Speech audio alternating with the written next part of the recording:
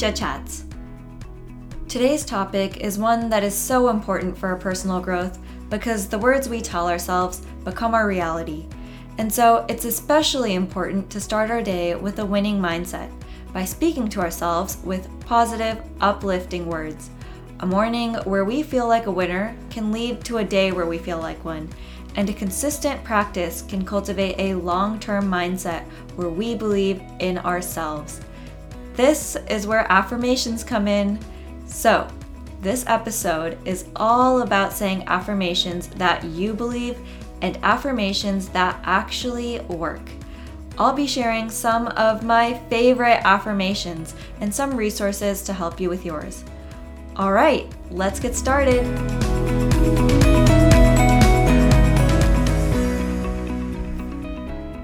So I want to start by saying if you're looking for a list of affirmations, a good starting place is with the Louise Hay affirmations. And most of the ones I'll be sharing today come from her. And speaking of finding affirmations, one of the things that I look for, and one of the tips that I have for you, is to look for affirmations that help you become the type of presence you'd like to be in this world.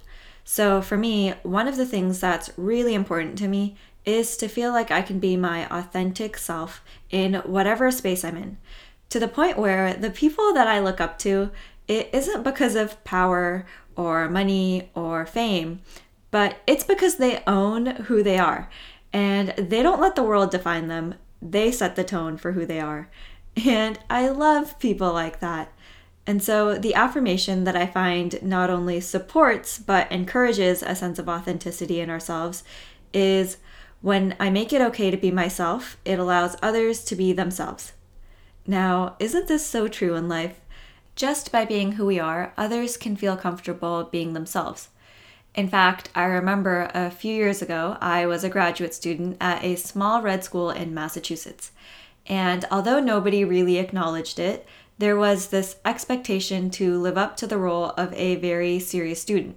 And so one day, my friends and I were walking, and it was snowing, so I turned to my friends and I said, "I feel like a penguin." And that was because I had on this long black coat, and I just looked and felt like a penguin that day. And to fully commit to what I was feeling at the time, I also started waddling like a penguin. And my friend, she goes, "Me too," and starts waddling right behind me. And then our other friend starts waddling right behind her. So there were 3 fully human part-time penguins waddling around that evening. And it's such a small, precious memory, but it's moments like these when we don't have to be a robot-like human that takes in information and puts out results, but rather when we can be our full, authentic, quirky selves that I really value. And so I prioritize affirmations that give a sense of autonomy, agency, and permission to be myself. Another key to finding affirmations that resonate with you is to notice how you feel when you say the affirmation. Does it leave you feeling more empowered, grateful, or positive? For example, one affirmation that I say that I think might be helpful with the many things people are going through as a result of the pandemic is, "Life happens. Compared to all of the things people go through, this is pretty good." I say this every morning because it's so easy for me to focus on relatively small details about what could be better or what isn't working, but I like this one because there's truth to it. I'm sitting here recording this, staying healthy, doing well. My family and my friends are doing well and staying healthy. Not having to worry about that is in and of itself pretty good.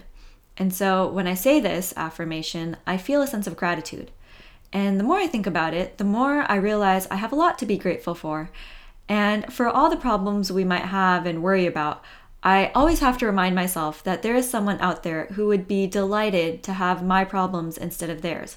A third tip that I learned through the process of finding affirmations that resonated with me is to find or create affirmations that are truthful and relate to qualities that I'd like to improve. So an example of this is one affirmation I say now, and it goes, "I'm mentally stronger, physically stronger, and calmer now."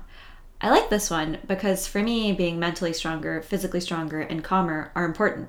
So they're qualities I'm actively trying to improve. And when I say this affirmation, I am reminded of the things that I'm doing to be physically stronger and the mindfulness practices I follow to develop mental strength and calmness. This affirmation also holds me to a certain standard. For example, in the past, there were things I'd hear and see in television that would bother me. But now when I hear those things, I don't have the same type of response. In fact, when I see these repeating things, I remind myself, that Neanderthal nonsense bothered me a few years ago, but it doesn't get the same reaction from me anymore. Another affirmation I'll share, and this one I got from Marissa Peer, is, I am enough. And when I say this, it's great to say I'm enough, but it can also be taken a step further, and it can be I'm smart enough, I'm prepared enough, or I'm tenacious enough. It can be any quality you value in your life followed by enough. And I love this because it's so easy to discount our progress and constantly focus on what needs to improve that just saying these words helps us remember how far we've come and how truly enough we are. And this affirmation is an example of another tip I have for you, which is to look for affirmations that can help reframe a work in progress or an insecurity into a positive. And the final tip I have for you in choosing affirmations is to find affirmations that broaden your way of thinking. And so one affirmation that I say to this effect is, I always have a choice. Now, there are times in life when we feel like we have to accept a certain outcome or put up with certain situations, but oftentimes I've found that when I start to think this way, it's usually because I'm agreeing to a narrow perspective. And so I start my day by reminding myself that I have agency by saying, I always have a choice. Now, I want to end by acknowledging that I know we're all so busy and it can be hard to carve out time for activities like this. So what I do is I've written my affirmations on sticky notes, which I then stuck around my mirror so I can read them when I comb my hair and am by the mirror getting ready. And as I've continued this practice of saying affirmations, I've realized how important it is to say positive words over ourselves, because on a daily basis, I've come to notice how much negative information gets sent our way, and not all of it seems easy to recognize as such. For example, there are advertisements everywhere nowadays trying to get us to think that we need a product or a service to be better.